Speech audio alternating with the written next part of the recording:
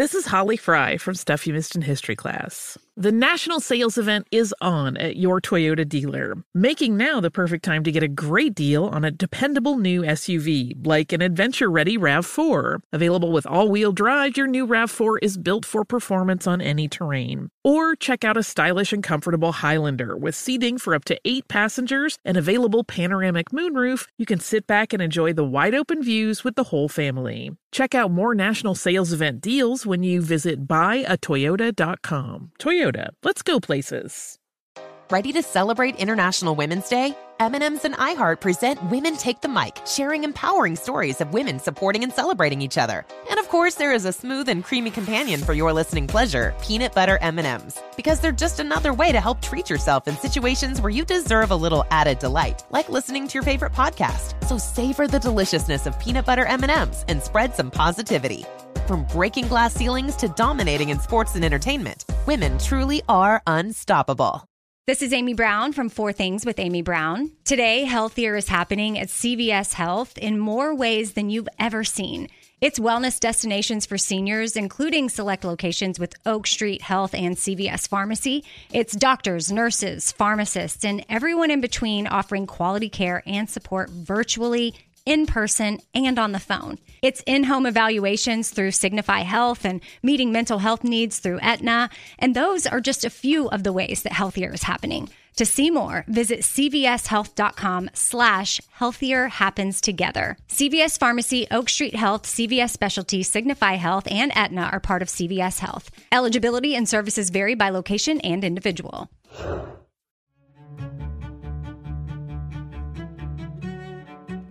Oftentimes, I would walk from where I lived in Brooklyn and Fort Greene all the way across the Manhattan Bridge into Chinatown and have like $1 noodles and or $1 chicken wings because I had like $2 in my pocket and walk back home. That was artist Mickalene Thomas talking about the years she struggled to earn enough money to allow her to make art. Those years are behind her. Today, she is renowned and collected throughout the world. I'm Melanne Verveer, and this is Seneca's 100 Women to Hear.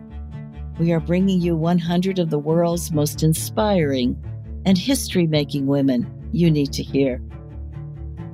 Mickalene Thomas has been an art star since 2012, when she showed her vibrant paintings of Black women at the Institute of Contemporary Art in Los Angeles and the Brooklyn Museum. In the decades since, her work has been purchased by institutions ranging from the Museum of Modern Art to the Guggenheim, from the Whitney to the Studio Museum in Harlem, and from museums in Boston, Chicago, Tokyo, and more. In various mediums, her work focuses on Black women and perceptions of beauty and culture.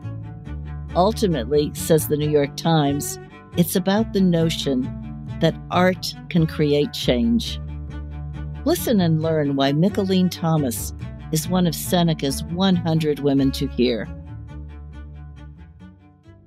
I'm speaking today to artist Mickalene Thomas. Mickalene, it is so great to have you with us for this conversation. Thank you. It's so great to be here. I'm glad and honored to speak with you today. Well, you're an artist who works in a number of mediums, painting, video, photography, and so much more. And your artwork is vibrant, mixing in references to both history and pop culture, and even including elements like rhinestones. So what do you want people to experience when they are looking at your great work? I want people to experience everything. Well, what do you want them to take away and remember afterwards? Yeah, that's a great question. Thank you. I guess I intend for viewers to understand through my work the power, beauty, and agency of Black women, such as the notions that rightfully include women of color and many other women from various body types and sizes that they can reflect upon and exude a sense of validation. My work is about the celebration of Black women's agency that has always existed in society, and we have always managed as people to celebrate ourselves despite limitation. Black women's beauty, from pageants to hair and cosmetics, like Madam C.J. Walker, in most cases, the facts and exposure has been marginalized and pushed to the peripheral. So I guess in my work, I want viewers to bring their own personal experience and perspectives from their own narrative and journey, but also it's my personal life experience will influence their view of my art by how I extend it and make it, and that will speak to a deeper level. And it's about celebrating all of these aspects. I want my work to be powerful, impactful, thought-provoking, and joyful. And in that, I hope people, when they're standing in front of it, that it exudes that, and that's what they take away from it, the impetus that I put in it when I'm making it. Well, it's obviously attracted a lot of attention and a great acclamation for it. You've won numerous awards. You've been shown in major museums and galleries around the world. And I wonder, growing up in New Jersey as you did, what was your childhood like?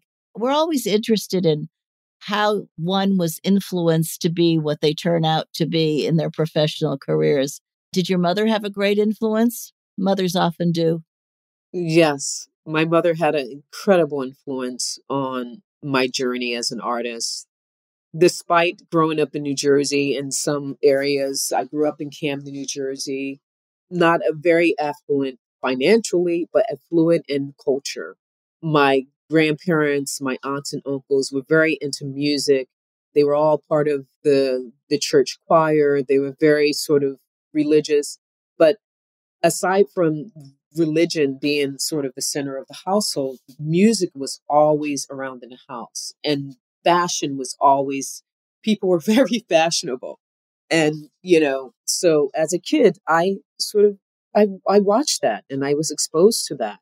But my mother, she worked hard making sure my brother and I had opportunities and exposed us to other experiences outside of our immediate environment. She exposed us to Buddhism, art, and theater.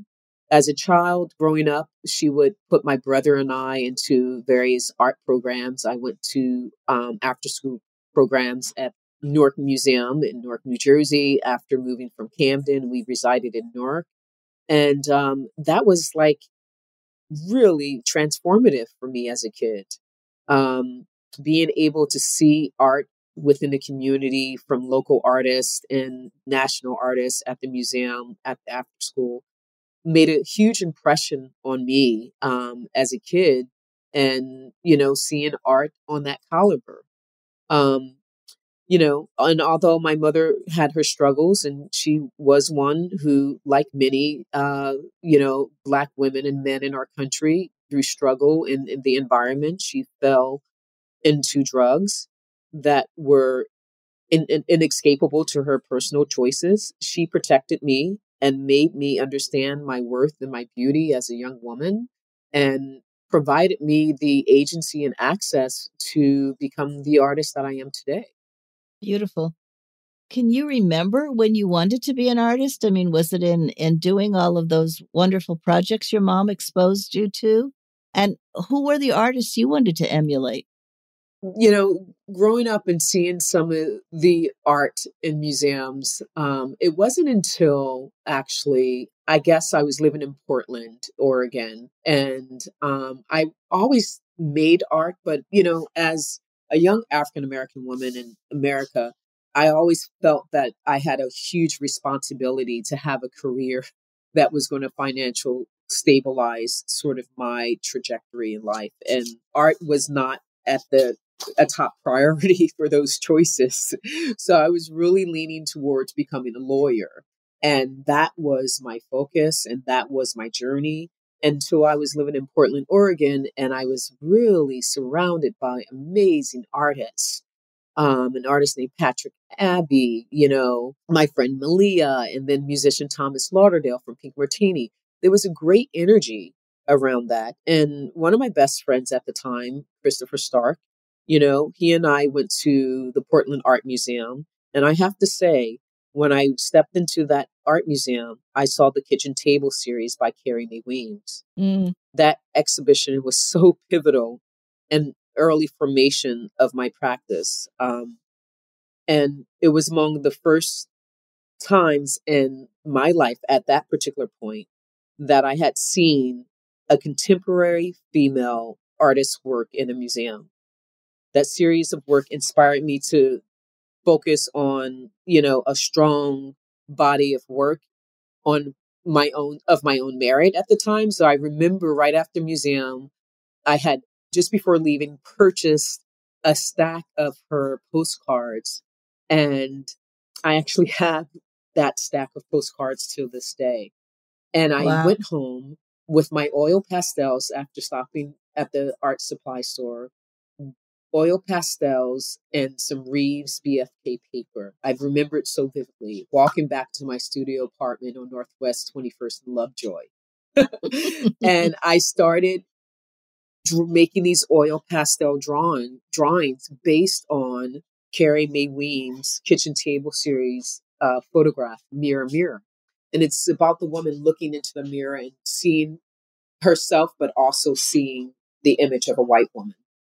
And it really sort of struck a chord in sort of my life and impacted me in a way that really resonated so deeply enough to make me think, I want to be the type of person in the world that makes images like this that inspire people. And so from that point, I started looking at artists like Faith Ringgold, Jacob Lawrence, Ramir Bearden, and just really looking at how they use their own stories and looking at Black America and using them as sort of starting points for creating change within sort of conversation of art, of how you can take your personal experience and you can create a narrative for people to see the world, and whether that's a social political narrative or whether that's a personal narrative. That gave me the platform of understanding that I can use representations of Black life, Black culture, and Black joy as a way of resonating within my own practice or guiding my practice to create a narrative and journey about the Black experience. So it's more about that. And so those were the people who were very pivotal in my career early on. And what kind of obstacles did you face? Because, becoming a professional artist is often just a tremendous struggle. When did you know you could make a living at this and be a success? Oh my gosh. Were there obstacles and struggles becoming a professional artist? Absolutely. My journey is so wild. I worked for many years prior to this, making the decision that I was going to become financially supportive of my art practice. I worked as a retail worker for many years. I was a manager at a retail store, and simultaneously, I also worked as a house cleaner.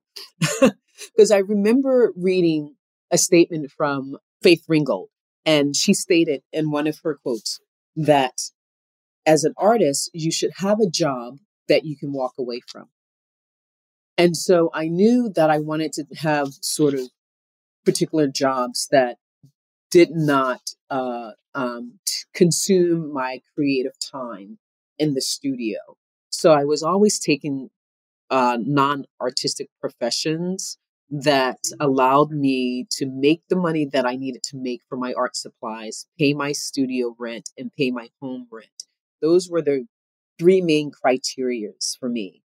And I often through the struggle, I had to, one of my first studio, the skylight leaked, and not to be very crass, I had no bathroom. So the person I was sharing my studio with, we were, urinating in mason jars. Oh my goodness. Because there was no toilet or bathroom that we could go to.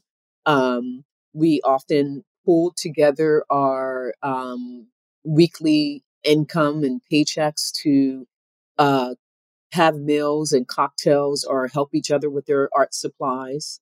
And, oftentimes I would walk from where I lived in Brooklyn and Fort Greene all the way across the Manhattan Bridge into Chinatown and have like $1 noodles and or $1 chicken wings because I had like $2 in my pocket and walk back home. So I had a very meager sort of way of saving my money because it was more about me, that desire to make sure I had enough money for my supplies. And I wasn't the type of artist who had family to fall back on financially. So I had to really learn how to budget myself with paying for the necessities that I needed to live and survive, but also paying for my production supplies that I needed to make the work. And I can make a living at this. When did I decide I can make a living at this? I think it was when I had my first show at Rona Hoffman Gallery. And that was one of the turning points in 2006. And at that time, my work was just starting to be recognized. There was some support from the Studio Museum. I had to do artist in residency there. So there was some interest from collectors. And I just remember when I first sold my first painting, it was probably the most money I ever had in my life. And I knew that I wanted to use that money as an investment in myself. And what did that mean for me to invest in myself? How do I take sort of this sum, which at that time was a large sum, it was like, I think my first check of like $30,000 for, a series of work. And so I invested in my studio by prepaying 6 months ahead of time. I invested in like supplies so that way I didn't have to worry about the times where I had low income. So it was really thinking and budgeting myself out anywhere from 3 to 6 months. And if I could do that, I would push it out from 6 months to a year. And then after that year, I realized that I can really financially support myself on my art if I managed it correctly. And so before I knew it, it was from 2006, it was 2009. And then I was having another solo show and I hadn't worked for anyone else for 3 years. Seneca's 100 Women to Hear will be back after this short break. This is Holly Fry from Stuff You Missed in History Class. The national sales event is on at your Toyota dealer, making now the perfect time to get a great deal on a dependable new SUV, like an adventure-ready RAV4. Available with all-wheel drive, your new RAV4 is built for performance on any terrain, from the road to the trails. And with plenty of passenger and cargo space, plus available tech like wireless charging, you and your entire crew can stay connected. Or check out a stylish and comfortable Highlander with 3 spacious rows of seating for up to 8 passengers. And with available features like the panoramic moonroof, you can sit back, enjoy the wide open views with your whole family. Plus, both RAV4s and Highlanders are available in hybrid models, so no matter your style, you can drive efficiently and save on gas. So visit your local Toyota dealer and check out amazing national sales event deals on RAVs, Highlanders, and more when you visit buyatoyota.com. Toyota, let's go places. Okay, quick math. The less your business spends on operations, on multiple systems, on delivering your product or service, the more margin you have and the more money you keep. Obvious.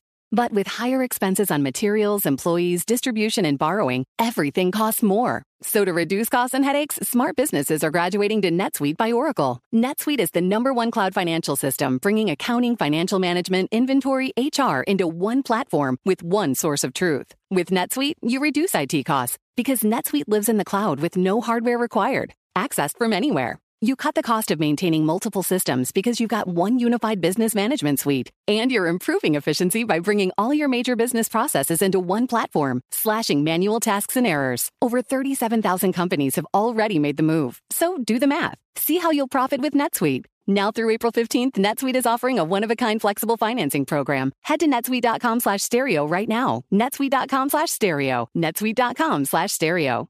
Are you ready to share some joy and celebrate International Women's Day?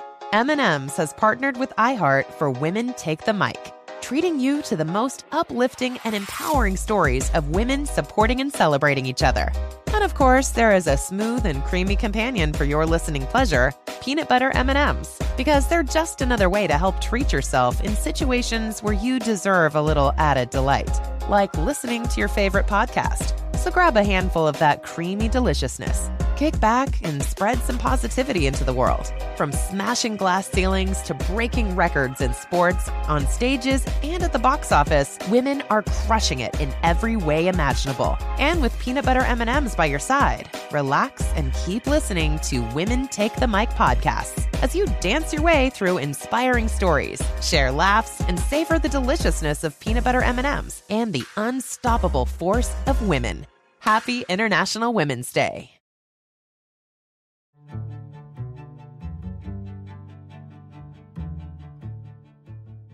We know that the art world is a pretty exclusive club. Nicolene, why is it important that we see work by women artists like yourself, that we get a woman's point of view, so to speak? I think it's important that we get a woman's point of view, especially seeing the work by women in institutions and museums and just global art spaces. It's important to have women tell their own stories. Otherwise, they are left to being misrepresented by male artists, and the narrative is from that point of view.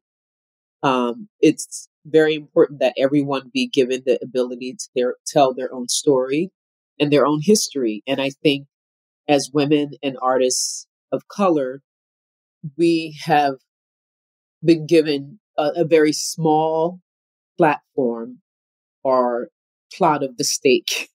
And now that there's more visibility around the exposure of women artists and people of color that are exhibiting and showing, you can look at the market now that you see a lot of us represented, you see a lot of us exhibiting, but there's still a shortage of the higher recognition when it comes to the price point of the artist's work, and also the investment in artists like myself, women, and a person of color. Because oftentimes when it comes to projects for artists like myself in museums, we're not considered with the big budgets. We're giving meager budgets. We're not giving the same platform or the same viable financial sort of regard for our projects when they consider us for exhibitions. And oftentimes the treatment of female artists within the art world itself in an institution creates barriers for us to push forward. And I think until we have more people of color and more women in positions of, making some of the important determinant factors of who's showing and who's being seen, the needle will be shifted just slightly as it has. And yes, there has been changes in the art world, but I think we still have a long way to go. I think we still have a lot of cleanup to do when it comes to the disparity of the price point of artists, and no one's turning up their nose or sort of like getting a little uncomfortable at a price point of a female artist versus a male artist, or not feeling like they're not worth the same value, which they are. I think it is changing. The conversation has changed. I noticed the past 5 years, even in major museums, institutions like the Guggenheim and MoMA, they're realizing that throughout their historical collection of art, that there's been some gaps and there is a void. There's a space that's missing in conversation when it comes to artists of color and women. And so they are now starting to create space and exhibitions around the idea of knowing that that void needs to be filled, because you can't tell the full history around art and contemporary art historical lineage itself without adding the other conversations that are around those genres. And so I think, our entire society and globally and nationally is recognizing in all fields, creative fields and non-creative fields, the importance of representation and the value of that as well. Well, that's so well said. And you have certainly made your contribution to bridging that gap. You also co-founded De Femme Noire. It's a platform created to bring more inclusivity and opportunity to the art community. Can you tell us about how that works and what your intention was in doing that? I think one of our intentions with De Femme Noire, it's an amazing platform that I co-founded with myself and my partner, Raquel Chevermont. I think we like to look at it as us bringing our respective experiences within the art world and around that together so that we may be able to help others navigate this space that is somewhat challenging. They don't teach the business of art in schools. That's not something like other professions where you learn or you do internships or you have a curriculum that's around the business of your career and how to foster that. That's not something that's taught.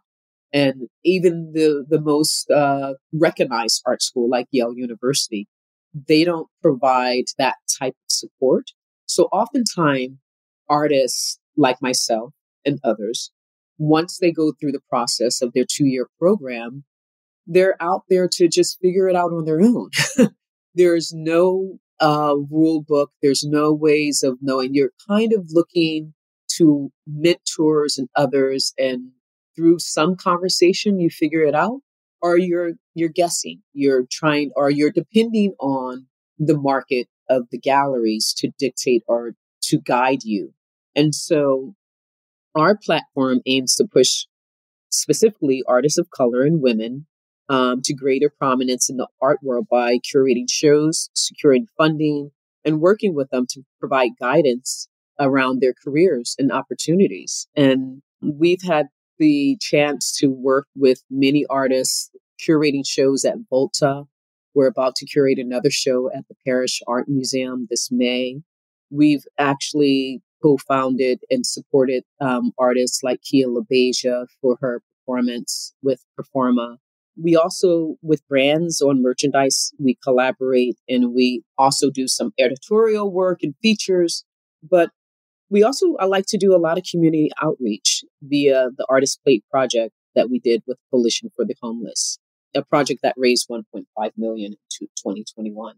And so for us, it's really about establishing and creating agency within our own community and starting where we are and utilizing our resource and our access within our resource and our network to provide and give back and reach back and have a hand out so we can support emergent artists, because that allows artists who are struggling to just have a glimpse of faith and hope that there are ways of navigating towards these challenges so you don't throw in the towel. Because there were situations that I've encountered throughout my journey that were very difficult. And there were plenty of times where I thought of like, this is not for me because I didn't have the guidance.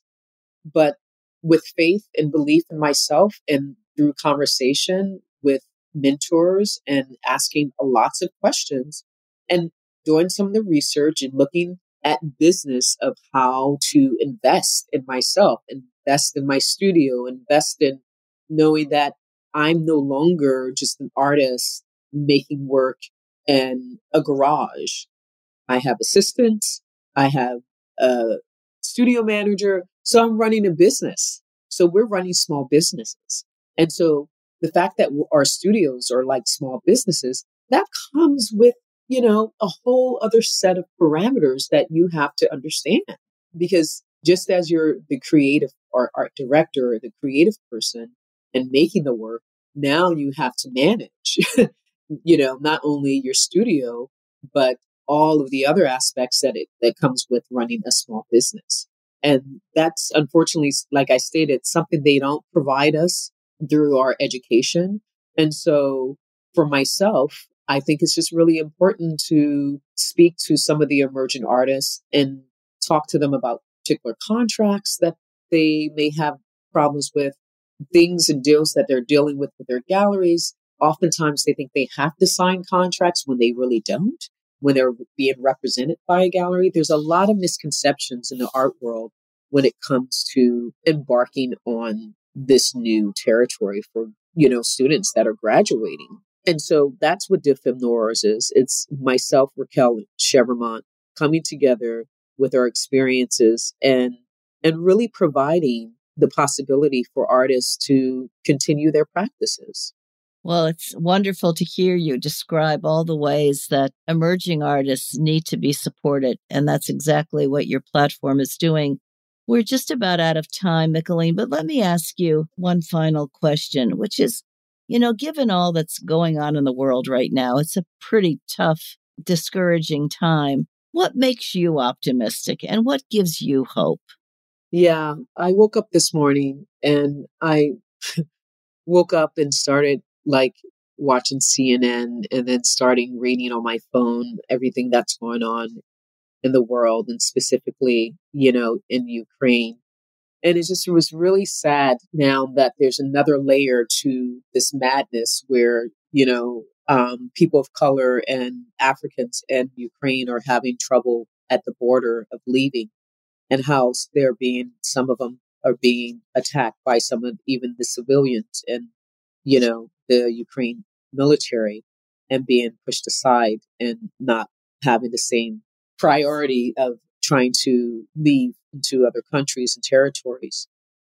So I just started thinking, for myself, how to be an active participant in supporting. And so just immediately started looking for organizations to support specific to what's happening on the ground for people that are in need, whether it's Red Cross or whatever it may be. But what makes me optimistic is being clued in and just being aware of what's going on. And also within my community, talking about these things and sharing about ways in which I could support and seeing others supporting, and just having it be an ongoing conversation of how we all, in the end, we all want peace and happiness, but how can we attain that together as a community? So through conversation, it makes me optimistic, because once we stop having conversations and stop having tolerance and stop listening to others and trying to forge ideas and come together or converge and move forward, then I think there's a glimpse in my heart and my mind where I get a little discouraged. But I'd like to think that I'm a very optimistic person and have faith that we too, as a global citizen, as a global nation, that we will come together as people and support Ukraine, because we must. We have to. We have to, as people, stand up and support other people when they're being bullied, when they're being attacked, when their lives are at risk, because it can easily happen to us, even though it is afar and it's at a distance. So for me, it's really about participating and just being very, very present and learning, trying to learn as much as possible so that I'm making the right decisions for myself, my family, and the people within my network and circle. It's at times loss of words because it's just really devastating to see and for us to be dealing with on the other side of us all feeling as though we're all going back to normalcy due to the pandemic of COVID. So it's another battle, but I believe that we will come through this in a positive way. Well, on that hopeful note, thank you so much for being with us. Mickalene Thomas, artist extraordinaire who's paying it forward. Thank you so much. Thank you. Thanks for having me, and I appreciate your time. How wonderful to talk to Mickalene Thomas. Her amazing work shows how art can shape our world and shift our perspective. Here are 3 things I took from that conversation. First, never underestimate a mother's influence. Recalling her New Jersey childhood, Mickalene says that her mother exposed Mickalene and her brother to a wide range of ideas and to museums and after-school programs. As Mickalene says, her childhood was affluent, not in money, but in culture. Second, Mickalene beautifully makes the point about why all women's voices need to be heard, including in art. It's important to have women tell their own stories, she says. Otherwise, those stories will be told from someone else's point of view. Finally, let us open our eyes to what Mickalene Thomas reveals in her art, the strength, beauty, and agency of Black women. And as we experience her work, we can let ourselves be moved by their power, impact, and joy. Tune in next week to hear about our next featured woman and discover why she's one of Seneca's 100 Women to Hear. Seneca's 100 Women to Hear is a collaboration between the Seneca Women Podcast Network and iHeartRadio, with support from founding partner P&G. Have a great day. Infiniti presents a new chapter in luxury, the premiere of the all-new 2025 Infiniti QX80, live March 20th from the Edge at Hudson Yards in New York City, featuring a performance by John Batiste. The all-new 2025 Infiniti QX80 is an SUV designed to help every passenger feel just right. Be the first to see it March 20th at 7 p.m. Eastern, only on iHeartRadio's YouTube channel. Save the date at new-QX80.com. Don't miss it. 2025 QX80 coming this summer. You're at a place you just discovered. And being an American Express Platinum card member with global dining access by Resy helped you score tickets to quite the dining experience. Oh, okay, chef. You're looking at something you've never seen before, much less tasted. After your first bite, you say nothing because you're speechless. That's the powerful backing of American Express. See how to elevate your dining experiences at americanexpress.com/withAmex. Terms apply. Ready to celebrate International Women's Day? M&M's and iHeart present Women Take the Mic, sharing empowering stories of women supporting and celebrating each other. And of course, there is a smooth and creamy companion for your listening pleasure, peanut butter M&M's. Because they're just another way to help treat yourself in situations where you deserve a little added delight, like listening to your favorite podcast. So savor the deliciousness of peanut butter M&M's and spread some positivity. From breaking glass ceilings to dominating in sports and entertainment, women truly are unstoppable.